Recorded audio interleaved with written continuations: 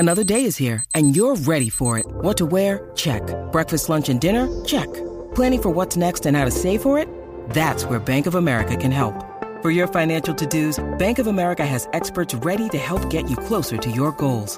Get started at one of our local financial centers or 24/7 in our mobile banking app. Find a location near you at bankofamerica.com/talktous. What would you like the power to do? Mobile banking requires downloading the app and is only available for select devices. Message and data rates may apply. Bank of America N.A., member FDIC. When you need mealtime inspiration, it's worth shopping Kroger, where you'll find over 30,000 mouth-watering choices that excite your inner foodie. And no matter what tasty choice you make, you'll enjoy our everyday low prices, plus extra ways to save, like digital coupons worth over $600 each week. You can also save up to $1 off per gallon at the pump with fuel points. More savings and more inspiring flavors make shopping Kroger worth it every time. Kroger, fresh for everyone. Fuel restrictions apply.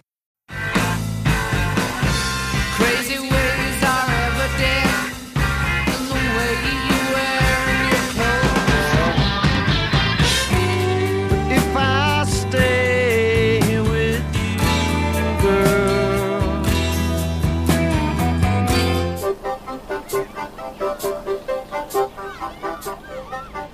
Welcome back to Almost Famous Minute, where we're discussing the 2000 Cameron Crowe film Almost Famous, 1 minute at a time. I'm Eric Nash from Watchmen Minute. I'm Dave Forsyth from Edge of Tomorrow Minute. And I'm Mike Josick from For Your Consideration and a podcast named Scooby-Doo. Hey, Mike and Dave, thanks for you both coming back from last week. Good old Minute 74. Long time no see, huh? You can't keep me out of Cleveland, Eric. Yeah. That's good old Dave as our co-host. And Mike, thank you so much. It's quite an interesting second podcast. Both podcasts seem pretty interesting there that you got, but that second one, the old Scooby-Doo, gosh, growing up with Scoob and the gang as a kid, I loved it. I even had like the Play-Doh forming template things. For the Scooby Gang? I'm pretty sure for all, what is it, 5 or 6 characters? I don't know if I don't know if there was a scrappy one at that point. That's great. Yeah, I've also taken it's primarily Scooby Doo, but there is kind of a broader Hanna-Barbera mandate as well. So, Eric, if you need to make a Play-Doh Scrappy Doo, you just take the Scooby Doo head and tear off half the body.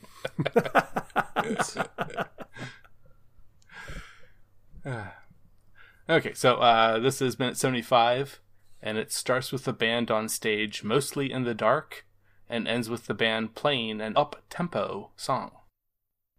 Yeah, my favorite part about this minute is that this is probably like 3 days of shooting, and it's condensed down into like 60 seconds-ish, right? Or it's probably more like 75 seconds spanning the 2 or 3 minutes here, right? So yeah, that's probably pretty likely. Because it's gotta be tough to wrangle those people, and I know the one next other big scene in a concert venue, and I think it might have even been these might have been something that could have been shot out of order, because it does seem pretty similar to the other venue they were in earlier.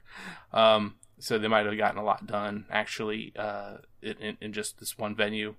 But we even had for the couple minutes there, we had Jerry Porter and Pete Mummert from Indiana Jones Minute.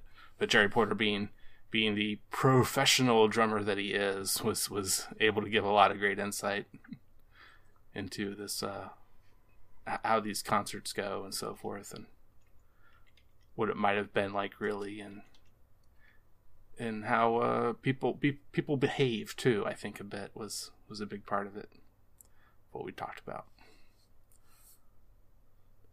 Yeah, and when you've got this many extras, because this is, I'm sure, not the type of movie that would digitally insert a crowd, right? Yeah, right. They probably got it all in one day. I don't imagine they'd want to hire that many extras for multiple days. And that was basically the reason they, as we discussed in the previous minute, only had time for that one shot for the huddle, because they had all those people waiting outside. Oh, right. Yeah. So they had to basically steal that shot and then go outside and film the concert. Yeah. When, what we think there's like 3 songs in this montage, right? Right. Yeah. And I definitely was talking about in the green room. That's something I kind of was going to get at here. Yeah. And it's kind of right about the 24, 25 second mark. And then again, like the 42-ish second mark. So that one in the middle is the kind of the crazy one to me, because there was the previous minute 49 where there was this sound, and the guests I had on then, at least one of the two, I think, she definitely understood what I was saying when there's a sound, there's a guitar sound in it. They're backstage, and this guitar sound comes in, somewhat non-diegetically. Oddly, that sounds a lot like a game/learning instruction I use called Rocksmith. So you plug a real guitar in, and you have the notes, the color notes coming at you, much like Rock Band and Guitar Hero, what have you. Right, but it plays with a real guitar. With a real guitar, and it senses whether you're not fairly well, whether or not you're getting the right note, the correct notes played. Yeah, as long as your guitar's in tune, right? But tuning the guitar is definitely important for it. But there's just when the game is loading, there's this one guitar sound that was eerily similar, and she kind of realized when I said it that I think it was Condra that I was talking to, that she goes, "Oh yeah, I know that game, and I know what that guitar sound that you're talking about." So I kind of feel like it's a pretty similar guitar tone, and it could be the same song that was grabbed for just that one note being played to get that intro load sound for the game, but then also put into this movie from it's 13 years prior to the game being made, so. Yeah, the game got it from Cameron. Got it, and Cameron said, oh yeah, I'll give it to you. Maybe. Here's the important question, though, Eric. Would you buy the Stillwater DLC for Rocksmith? I actually there's custom DLC. So a big thing is I had the game on PS3 for quite a while, and I was buying all this DLC for it. And then recently I did get upgrade a little bit. Felt like I got a good enough desktop computer instead of trying it on laptop this past year. And went ahead and got it from Steam, the game from Steam, and started downloading a lot of custom DLC. And I'm almost positive I did get Fever Dog. Nice. But that's the only one that anyone had put up, at least as of like 3 or 4 months ago. Yeah, for a fake band, that's definitely their biggest hit. Yeah. Right? So. Mm-hmm. So that middle song, I don't actually know what it is. I probably could have Shazammed it maybe and figured it out, or listened to, given another listen to recently of all of Stillwater songs. And probably maybe figured it out. Maybe it's one of them, but maybe I have a feeling it's not too. Possibly. If anyone out there's listened recently, please contact the show. You can email us at almostfamousminute@gmail.com. But and then the last song is though I do have that name. It's the song "You Had to Be There," and it's actually it's not coming like the. Love Comes and Goes. We came into that last minute at the beginning of the song with Jeff singing, and that's actually kind of continued until second 20 or so. But for the "You Had to Be There" song, it's definitely kind of in the middle when we get the 20 seconds of it roughly played for the last 20 seconds of this almost. So I know you like to play the influences game. Yeah. But I'm going to go ahead and tell you who I think each of these songs were sort of modeled after. So the first one, Love Comes and Goes, right? I think that's got a very moody Bad Company sort of feel to it. Every time it switches, when Jeff goes away from the piano, I want to sing Bad Company. Exactly. It's that specific moment is when he stands up is sort of the Bad Company moment for sure. And the second, which unnamed at this point that we think, I think is kind of the Skynyrd Allman deep guitar jam kind of end of things. And then the third one, You Had to Be There, has more of the, if you take some of the Eagles' more upbeat rocker style songs, I think that sort of hits that side of their influences. So that's what I think that's who I think we're dealing with today. So, although these were all written by Frampton and Nancy Wilson, right? Yeah, and then even supposedly Cameron for maybe one or two of them, for little parts of one or two of them, little extra lyric writing or something. Are you talking about all the songs or just the ones featured here? I'm pretty all of the I'm looking at the song credits right now. Yeah, right.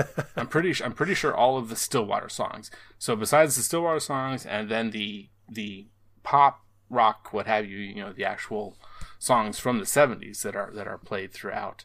Sometimes not correctly, timeline wise. But then there's the Nancy Wilson only, just her, doing what she needed to do to create something much more score like almost. Right. Yeah.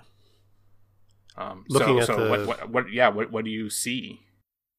So Hour of Need and You Had to Be There were written by Gordon Kennedy, Peter Frampton, and Wayne Kirkpatrick. Fever Dog, Love Thing, and Love Comes and Goes were written by Cameron Crowe and Nancy Wilson.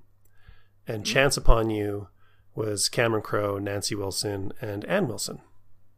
And two even. Wow. So, very cool. A little bit of hard action there. Yeah, for sure. Yeah. I won't argue with that.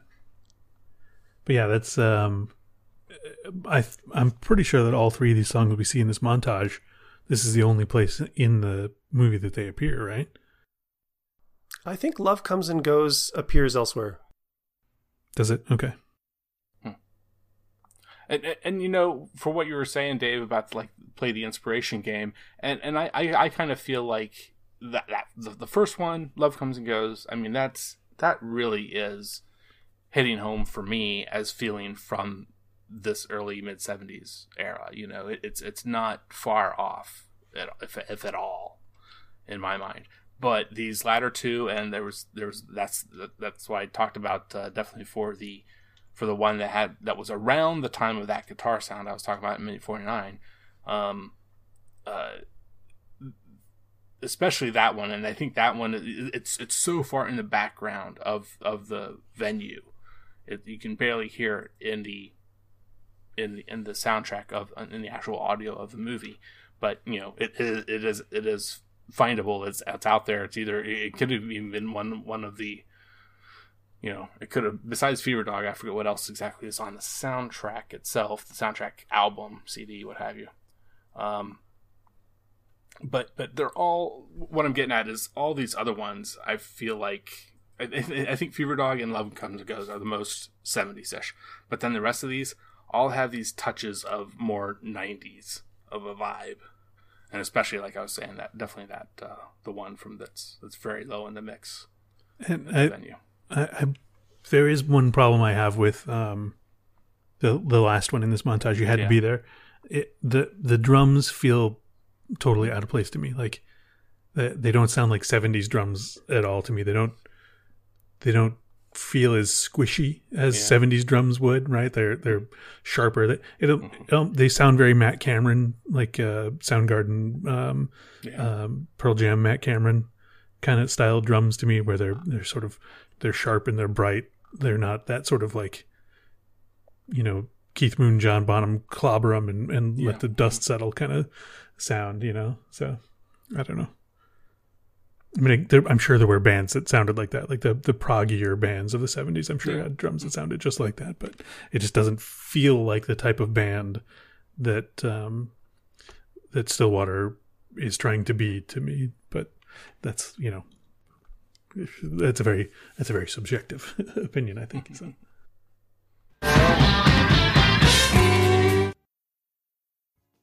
Rolling down Highway 41. But I do think all of the Stillwater songs, I mean, are all legit good songs. You know, whether or not they feel out of place is, yeah. Oh yeah, yeah, and certainly what I'm saying, I'm not saying that I don't. You know, I do like them all pretty well, but yeah, it's just that, you know, in trying to fit them into this movie, you know, there's a couple essentially that, you know, if like what you were saying with the drum sound, or there's something about them that sounds a little too 90s to me. So I wish that wasn't the case. I could get into them more while I'm watching a movie, maybe, or, you know, thinking about the movie while listening to them as a group of songs would be nice, but can't always get what you want. So while you guys were chatting, I was doing a little bit of digging. Oh, yeah, and sure. The middle song is "Hour of Need." Okay, yeah. Then that's definitely one that was played elsewhere. That could have been that one I'm talking about in the minute 49. I was digging around, and I found actually a YouTube video of the full uncut footage of the Hour of Need song. Nice. Done basically as a music video. And yeah, that segment with Russell kind of doing that crunchy guitar solo. I've got it paused like right on the scene. So yeah, well, yeah, or second 21. Well, actually, that's for the first song though. I think still. The camera angle here for a moment at least, I had to pause myself, was very interesting to be so you know, shot from down below, kind of crowdish, but not, because he kind of walks past it a little bit even, but it's just this, you don't see it too often, I don't think, kind of that as close as it is to him. Yeah, there's a lot of interesting crowd stuff going on during this performance too. Like, I think it's during the middle song, during Hour of Need, when you start seeing all the roses on stage, and somebody in the crowd is actually holding one up. There's like this yellow shirt girl.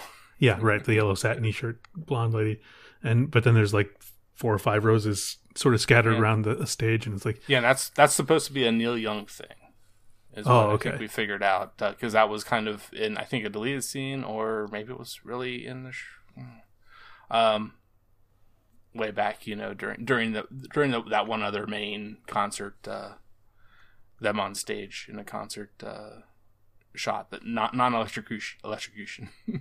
Yeah, venue. right. Yeah, it's a great crowd too. Yeah, right. They're into it the whole way through, and they're sort of pressing the stage, and you know, and it actually made me think about the Who because that was also in Ohio, right? Which my cousin was at. Oh, really? Wow. Yeah. And that was 79, 78? Yeah, that sounds right. Yeah. So this would have been before that. And you don't see the steel barriers with the big gap and the long line of security. You see maybe 2 dudes in windbreakers out in the crowd. But this isn't the same size as that. That was some very large auditorium, I think. So yeah, they have their black caps on with yellow security written on the front. Yeah. That actually sent me down a whole other rabbit hole of trying to like figure out what Cleveland venue they might have been trying to replicate. And I did come up with a couple candidates. But there's a place called the Arena, or maybe the Agora Theater. I don't think either of them are still there, but they're both around the 1,200 to 2,000, slightly more capacity, and they were, you know, both sort of the heavy rock venues that bands like the bands that influenced this would have played at some point. But obviously these are all sets, you know, places from San Diego or wherever around Southern California that this was shot. But then it got me further down the rabbit hole. I started looking to see in 1973 on the tour with Cameron that the Allmans played. Where did the Allman Brothers play in Cleveland? And it turns out they didn't. They played Cincinnati twice in January and November, but they never made it to Cleveland. So they played Cincinnati Gardens both times, which is a big sports arena that holds about 10,000 people. So they were in 73. The Allmans were bigger than than Stillwater's pretending to be at this point. So, but anyway, that's what happens when you give me some free time and a project to work on. There is the classic beach ball being bounced around at a couple points you can see in the crowd. There's one other thing, like back at the very beginning of the minute, that I noted that I don't know if it was trying to enhance some of the interband tension again, but it's like right during Jeff's intimate moment on the roads, we still get his blue light on, and you hear somebody in the audience yelling, and they're yelling, "We love you, Russell," or something like that. Yeah. I do remember hearing that. Yeah. Which, when everything was quiet like that in that intimate moment, they definitely would have heard on stage. Yeah. And so like Jeff's having his moment, and they love Russell. So, or sorry, I actually really like that moment with Jeff because I kind of like noted that as well. And like on a second viewing, I wanted to see if Jason Lee played it any differently. But I kind of got the feeling that when they're performing, when they're the band on stage, it's all about the music and just playing the best that they can. And it's maybe a little bit less about the egos. I like that interpretation. I was thinking maybe it was just ADR and there was nothing for him to react to actually in that moment, but I like actually putting it into the story where, it really did happen, and it's not about that. It's not about the egos. It's about the music, man, right? So it's all happening on stage. Jeff has said he acknowledges that Russell is a fantastic guitar player. Yeah. It's nothing to do with his playing or his gift or his talent. It's everything to do with the personalities. And what they agreed to when they started. Yes. There is this nice little like seconds 40 something, I think. 45, 46, where they're kind of singing. He's Jeff is positioning his body and so forth in the microphone in such a way that Russell can easily bend over a little bit and sing. They're both singing at the same time, seems like. But then additionally, just not long after that, like seconds 50 or like 49 to 51, 52, right behind Penny, just a little bit, to the left, a head with glasses appears. So you guys get just a little bit of, I think, Jimmy Fallon. Yeah, I think that could be. I thought I had spotted him on the side of the stage earlier, I think we talked about that in the last minute. Like, there's a guy who's like enthusiastically clapping right after Dick does his announcement. So that's totally Jimmy Fallon. Yeah. So you could see the collar. Mm-hmm. Oh yeah. Yeah. Right. Oh yeah. Oh my God. Nice. That's got to be 6 inches long. That could totally, calling back to the previous minute when we were talking about Dick's reaction and whether it was, just being exhausted after a long workday, or whether it was his knowledge that, the other manager was sent there by the label. He's clearly there. He's clearly in the building. So, I mean, it could be one or both of those things. And clearly not the heart attack that I predicted when I first saw the film. I mean, if anyone out there is a candidate for an onstage grabber, right, it's Dick.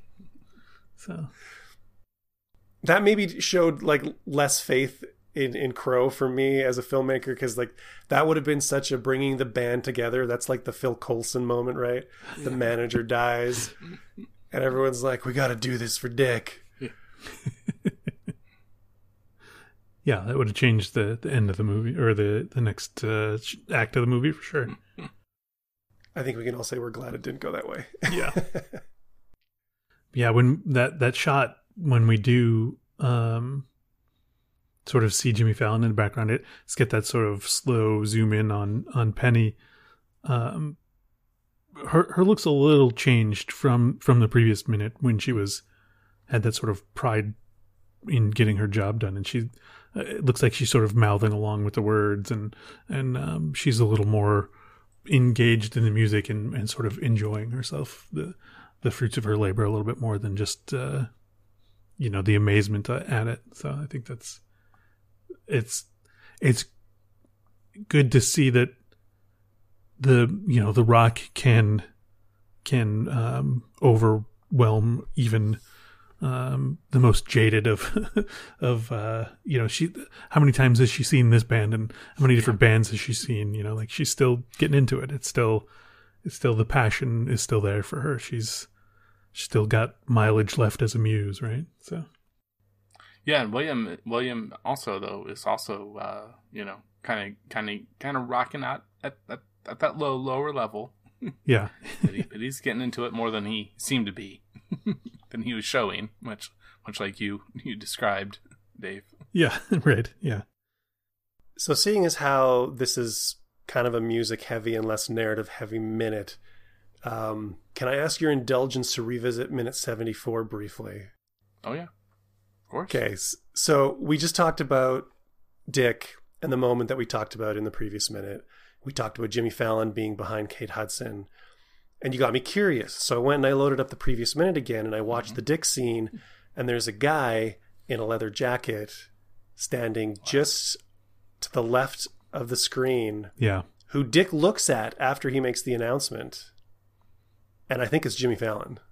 Yeah, I think you're right. Yeah. He's sort of enthusiastically clapping. Yeah. Yeah. Mm-hmm. Wow. Never seen that before. Yeah, I think that could be him. So that sort of, either he gets around during the show or we misplaced Penny and William and the other Band-Aids earlier. Well, to me, what that means is that Dick is even further back, backstage to the side, but towards, I think Jimmy Fallon is in the same place that he is in the next minute, but Dick is further back. Yeah, that could be. Yeah. That's what I hope. I hope there isn't. We have spotted some shenanigans in people placement in the house in Topeka. Oh, right, yeah. In the morning after, there's a couple jump arounds. Even not only of the morning after party goers. There's a couple that a guy and a girl that seem to jump around in location in the big kind of very very today-ish house plan wise open space. For the time is odd, but for back then. But I think a little bit. But even William jumps around at one point. Yeah, it's either them moving around or the camera violates the 180 rule, right? Like it may have swung around past its past the imaginary plane there. So yeah, theoretically, Kate Hudson is just slightly off to Jimmy Fallon's left. Mm-hmm. So the positioning of the camera by Dick, that could totally hold up.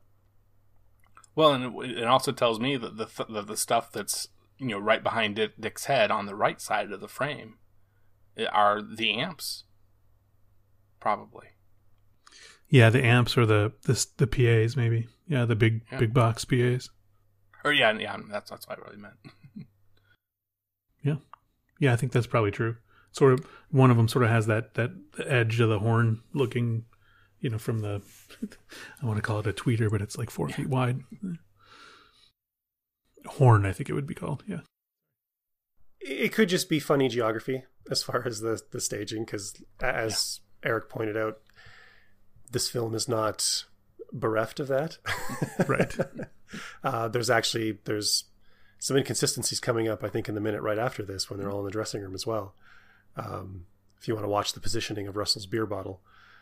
And that's something that when I notice it kind of stands out, but it also, and my head could be completely up my ass in saying this, but because the story is sort of told from the point of view, like I feel like there's unreliable narrators here, and it is not like a factual document. Oh yeah, and the way that sort of it's filmed and put together, I weirdly feel that the inconsistencies sort of feed the overall atmosphere of the film, and the chaos and the wonder and the it's a fantastical element at that point. Yeah. Yeah. So, well, that's something I was just saying with again, we're going back to Star Wars. I've had this bone of contention kind of that I've tried to, every now and then some people, I don't sound like I talk about it incessantly, but the idea that the humans that we know as humans, the actors that are playing these characters that are obviously don't have, great special effects, makeup or CG done to them, in the Star Wars universe, that the humans are not really humans. Probably. It's some other species, and we're just a stand-in for them because this is just a story that's being told to us a long time ago in a galaxy far, far away, And even the side caveat to that I've said a couple times, not every time I've tried to propagate this story, kind of, is that I kind of asked the question, and I kind of came up with the one answer at least, is what non-animated movie or even video, even cartoon, or not like a TV show, what non-animated video does not have any humans? And the one I came up with is a puppet one. It's not animated. Dark Crystal. And I haven't heard any other ones after that, I don't think. I'd have to give that thought. Yeah, right. The Star Wars theory is an interesting theory, though. It's kind of like how in films, any foreign character basically, when they're speaking English, speaks in like a British accent. Yeah. It's like a cipher. Yep. So that we can wrap our heads around it. It's different enough, but it's still the same. It's in a universe far, far away where Shakespeare was very popular. I feel weirdly satisfied that we were able to unpack that important dick scene. I feel like it's given some importance and significance to this moment beyond the obvious concert shenanigans. There's actual narrative thing happening here. And despite all the shenanigans they're having with reality in this movie, I will say there's one little detail of realism that's probably totally imagined by me, but it brings me a little bit of joy that Russell's playing a Les Paul here, and the guitar tones and sounds in these songs in my mind and my practiced musical ear are very Les Paul sort of sounds. Like, this doesn't sound like your Stratocaster sort of guitar tones. This feels very much, fat double humbucker Les Paul solid body guitar to me. So I appreciate that little detail, whether it's true or not. Who knows? Mm-hmm.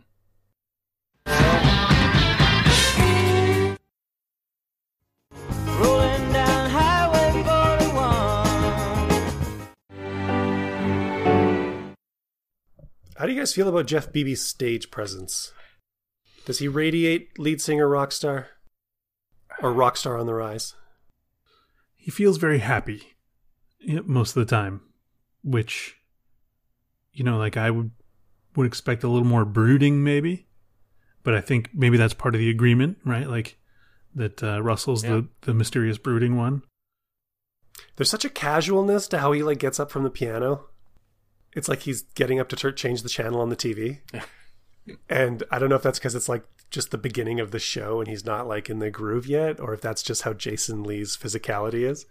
But that's a moment that kind of took me out a little bit, where I thought, that's Jason Lee, not Jeff Beebe. He does seem to have a very casual comfortability holding a microphone and managing the cable, right? Like that part of it certainly seems practiced to me, if maybe not rock and roll lead singery, but You know, he's certainly not swinging it around by its cable and, you know, doing too many antics with it. But he looks... Well, yeah, I mean, I don't see him being Freddie Mercury with it. Yeah. No. You know, and we certainly have, and I mean, and gosh, their most popular song, Bohemian Rhapsody, where he would go from playing piano to staying up to sing the rest of the song. But you know, and part of what Jeff's doing is right. He is standing up to, you know, and at the same time getting the microphone off the stand, you know, and the cord even, kind of, you know, making it jump, you know, around the corner of the keyboard. But yeah, I mean, but then how he ends up holding it, I think works really well. I mean, it's, you know, and he puts his arm up in it, you know, and the only thing I have with that aspect though is, I mean, I like it, but just from it being our side of the where the camera is, that it's a little bit, you know, covering his mouth, and that's the big reason to do it. Oh, Yeah. I guess, yeah. Because it's not him singing. Yeah. I also kind of wondered if it might be like character based, or because obviously, you know, Russell's the more popular of the two, and if Jeff's stage presence maybe isn't as sexy, Yeah. and you know, he's a competent singer, but you know, you watch the difference between Jason Lee's physicality and Billy Crudup's physicality, and you know, Billy's got the rock guitar god thing kind of going, and I don't get that as much from Jason, so it's kind of why I asked, because I was curious, like, if it was character based, if you thought it was character based, or if you thought it was, you know, just Jason Lee, or just the blocking, or, you know, whatever it happened to be, or story based or not. Yeah. Yeah, he doesn't seem to have the same authority out there that Russell does, that's for sure. So, That's a good word, actually. Yeah. Because he's not as emphatic with his presence. He's got a lot of like good crowd gestures, I think, and he does really seem to be enjoying himself. But yeah, that's, you know. Or maybe he's just not as visibly upset about the Russell, but he's actually upset. Right. He's trying to keep his emotions in check. And it isn't until later when he's cooled down and he's more into the groove and he's able to share the stage and be happy. What is a Minute by Minute podcast if not a place to ridiculously analyze tiny moments? I did just swoop past the. I've got the moon on my loop here, and I did see the Palexia when they had the quick shot of Penny and William and Palexia sort of off to the side. When she's mouthing along, she does seem to be in time with the words that are being played on screen right then. So that's another weird thing that you'll pull out for a Minute by Minute podcast, right? And my last one, back to where I last was, kind of with Jeff getting up, and I previously mentioned the beach ball. So after he gets up, a beach ball comes in and hits off the PA boxes, like you're saying, speakers, what have you, you know, off the side of one of them into the stage, you know, and then right at the corner of the keyboard, it hits that even. Oh yeah. So if Jeff had been there at the time, that would have been, he probably could have found it pretty upsetting, I would think. All right, who threw that? We're not playing another song until I know who threw that beach ball. Has his sort of Axl Rose meltdown, right? I guess you had to be there. Yeah. Good one. Any other notes? I feel like we're winding down a bit. That's kind of it for me, yeah. Yeah. No, I do think... I'm in total reaction mode. It's if you guys say something that sparks something, then I go. I do think this montage really shows the band doing their thing well, right? And enjoying it with each other. I think, we sort of talked about whether or not that subtext was there with the interband tension. And I think this is sort of meant to be their party moment, right? Like this is, we see why they are who they are together because this is what they can bring into the world collectively. You have to have a moment or several moments in the movie showing them making music and turning people on. Yeah. Yeah. Otherwise it's just. Yeah. I mean, if we're supposed to believe that they are an on the rise band, right? We need to see their potential, their talent. Yeah. Yeah. It could have been really different if we'd been hearing a whole half of a movie, roughly say, that they're this mid-level on the rise band, and then we get, it ends up they play a venue. The first time we ever see them play a venue, if they had kept it from us forever, and then it's a little 20-person holding space, and only one person is actually there. And they mostly just do Bob Dylan covers poorly. Yeah, right. Yeah. It's like Now, Eric, this is a sequence that they added footage to for the Untitled, correct? Well, and that's what I think from what I said last minute is that, there's this one part, this guy says the audience cheers and the band takes a bow thereupon. I guess technically that would be even next minute, maybe. But it's from the the bootleg Untitled cut. There really wasn't that much more. Right, like not a whole added scene, but just a slight extension of what we've got here. Yeah, I have a recollection of Cameron Crowe saying somewhere at some point that because the songs aren't really in the spotlight like this in the movie elsewhere, and that people really enjoyed, Love Comes and Goes, for example, that they wanted to, they had the ability to put a little bit more in, so... I just didn't do the research to back my comments up. Oh no, sure, you're fine. But yeah, I know, like what you found. I think I had found that before. At least one whole song being played. And there's probably more. I have to imagine there's plenty more. But the big thing, and I've said this at least a couple times before, but I'll let you know now, Mike, too. Maybe Dave's heard it, or maybe hasn't. But supposedly it was a Spielberg thing that Crowe.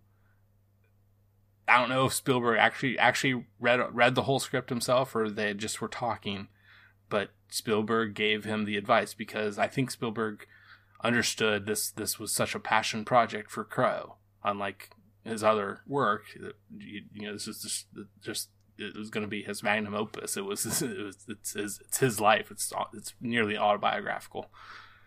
That Spielberg told him, you'll regret it if you don't shoot every bit of this dialogue.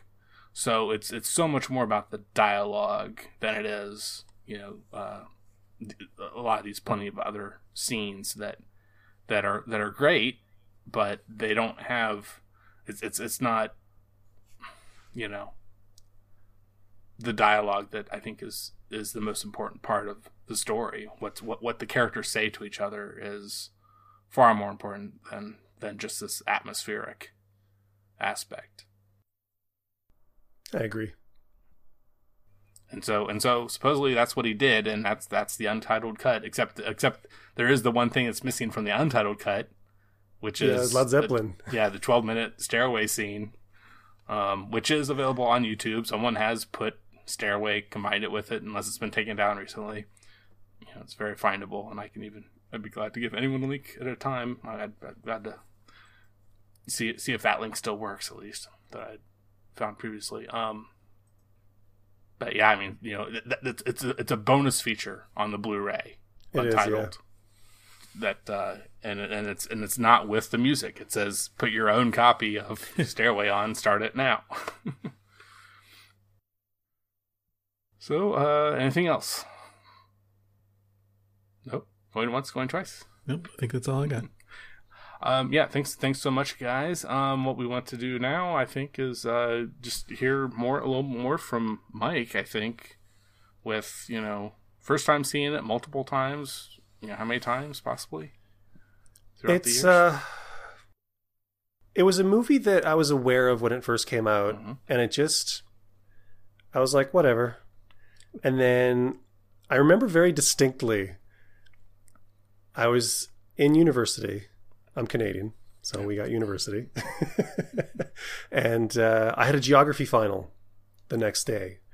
And my wife at the time, a friend of hers, had rented it on VHS and had given it to her for some reason because she was like, I'm done with this. Do you want to watch it and then return it for me? And she was like, sure. So she was watching that while I was studying, and I came down to get something. And as I was walking back upstairs, I turned to look, and I'm like, what are you watching? And she's like, oh, it's this movie that whatever. And I just got transfixed by it. And I was wanting to kind of figure out what this thing was all about. And I think I missed the first maybe 10 minutes of it. But I sat down and watched the entire thing, and I just fell in love with it instantly. And the character of Will spoke to me because at the time I was also trying to do more like entertainment journalism of my own, primarily with like comic books and music and movies and stuff.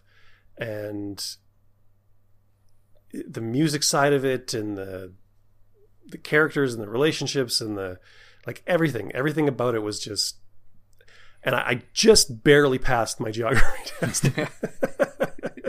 I think I literally got like a 52 or something. It was not pretty, but I have no regrets because this is one of my most beloved films, and I think it's just got a lot of really beautiful imagery in it. And there are parts of it that maybe haven't aged as well as they could, but they are kind of a time capsule. And if you're going to take any issue with it, maybe it's just the romanticism of those aspects. But you wouldn't be talking about the scene from like a month or so ago now. It's 5 or so minutes ago.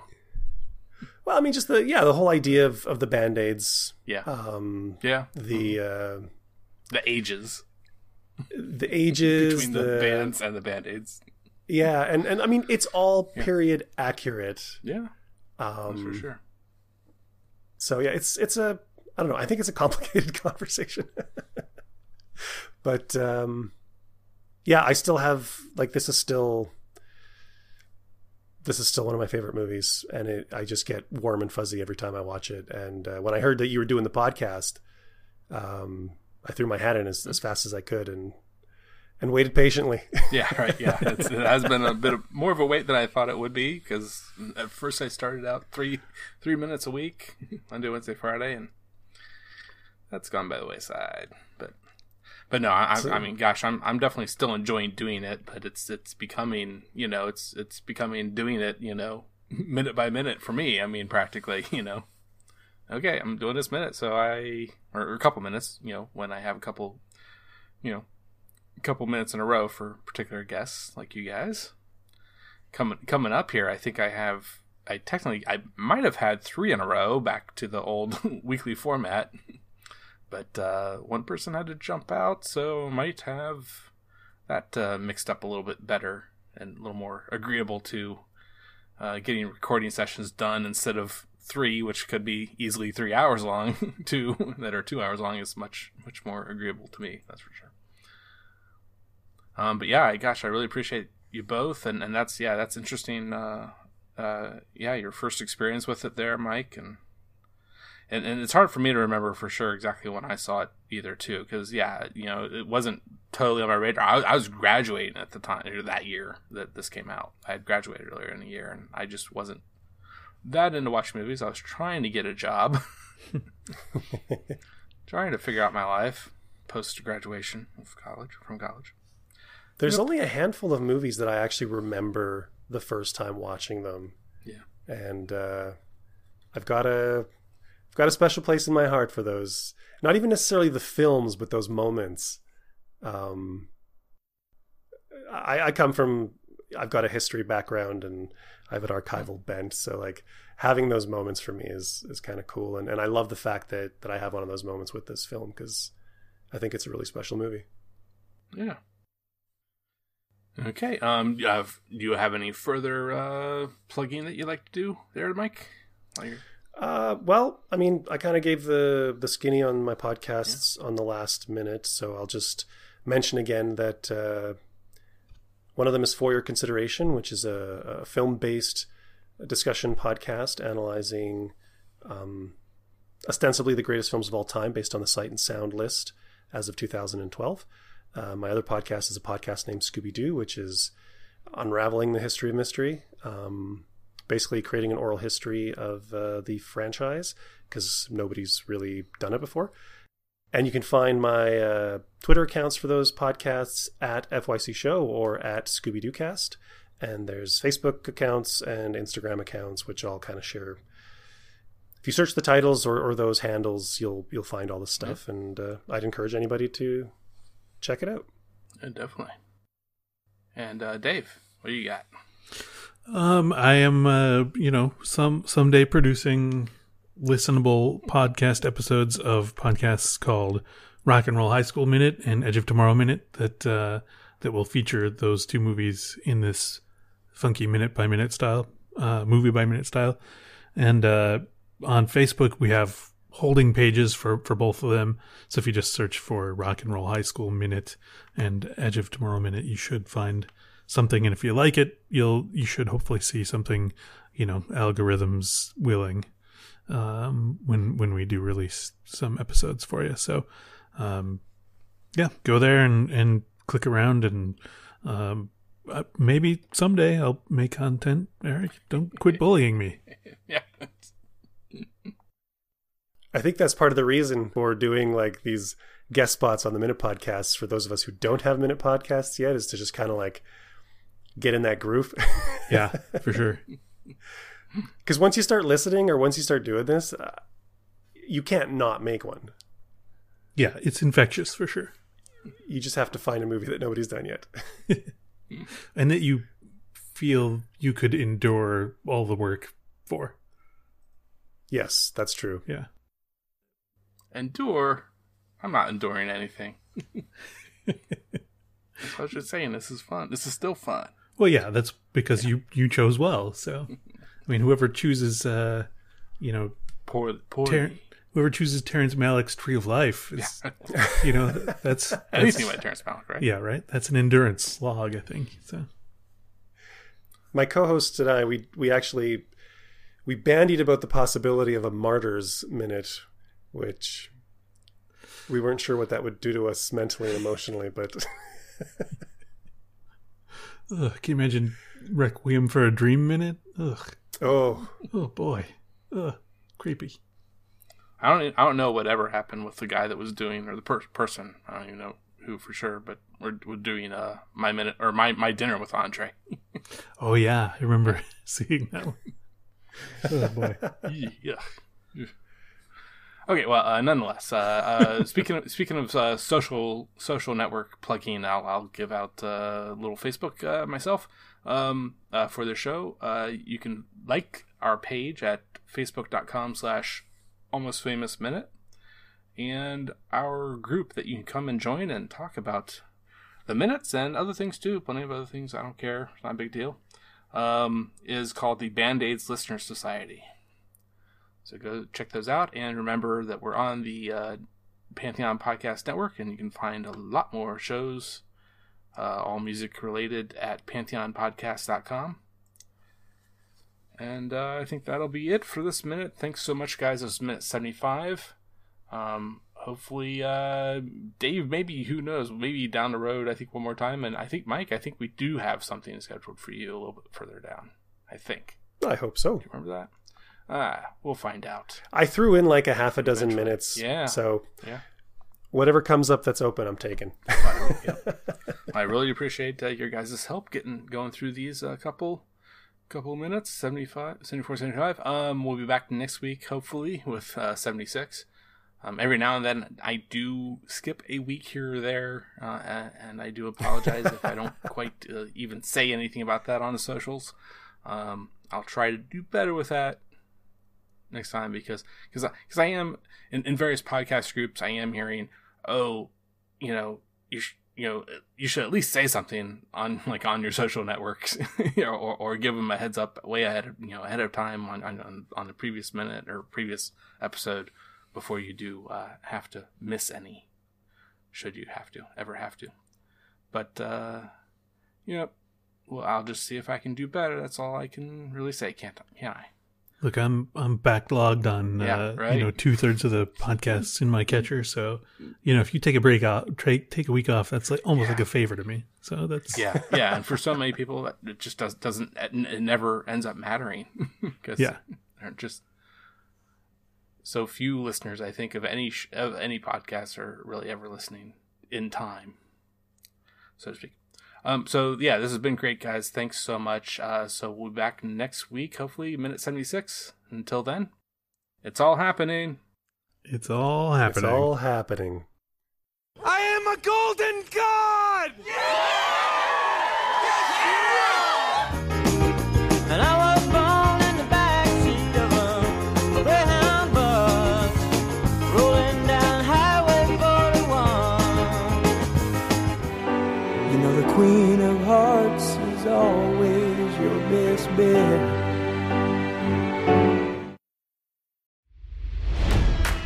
It's NFL draft season, and that means it's time to start thinking about fantasy football. FantasyPoints.com features industry-leading experts and prognosticators using proprietary hand-charted data to help you score more fantasy points. FantasyPoints.com is the place to go for whatever kind of fantasy football you play. Whether you play fantasy football, daily fantasy sports, or do a little bit of everything, Fantasy Points has the meticulously researched content to guide you to victory. And why wait for the fall? Fantasy Points also covers the new spring football league, the UFL. Join the guru, John Hansen, Scott Barrett, Joe Dolan, and other massive names in the fantasy football universe with an exclusive offer. Use code Pantheon for 15% off any Fantasy Points package, including the all-in package, with access to every article, tool, and data nugget that Fantasy Points has to offer. That's FantasyPoints.com and code Pantheon for 15% off at Fantasy Points. FantasyPoints.com, code Pantheon. Score more fantasy points.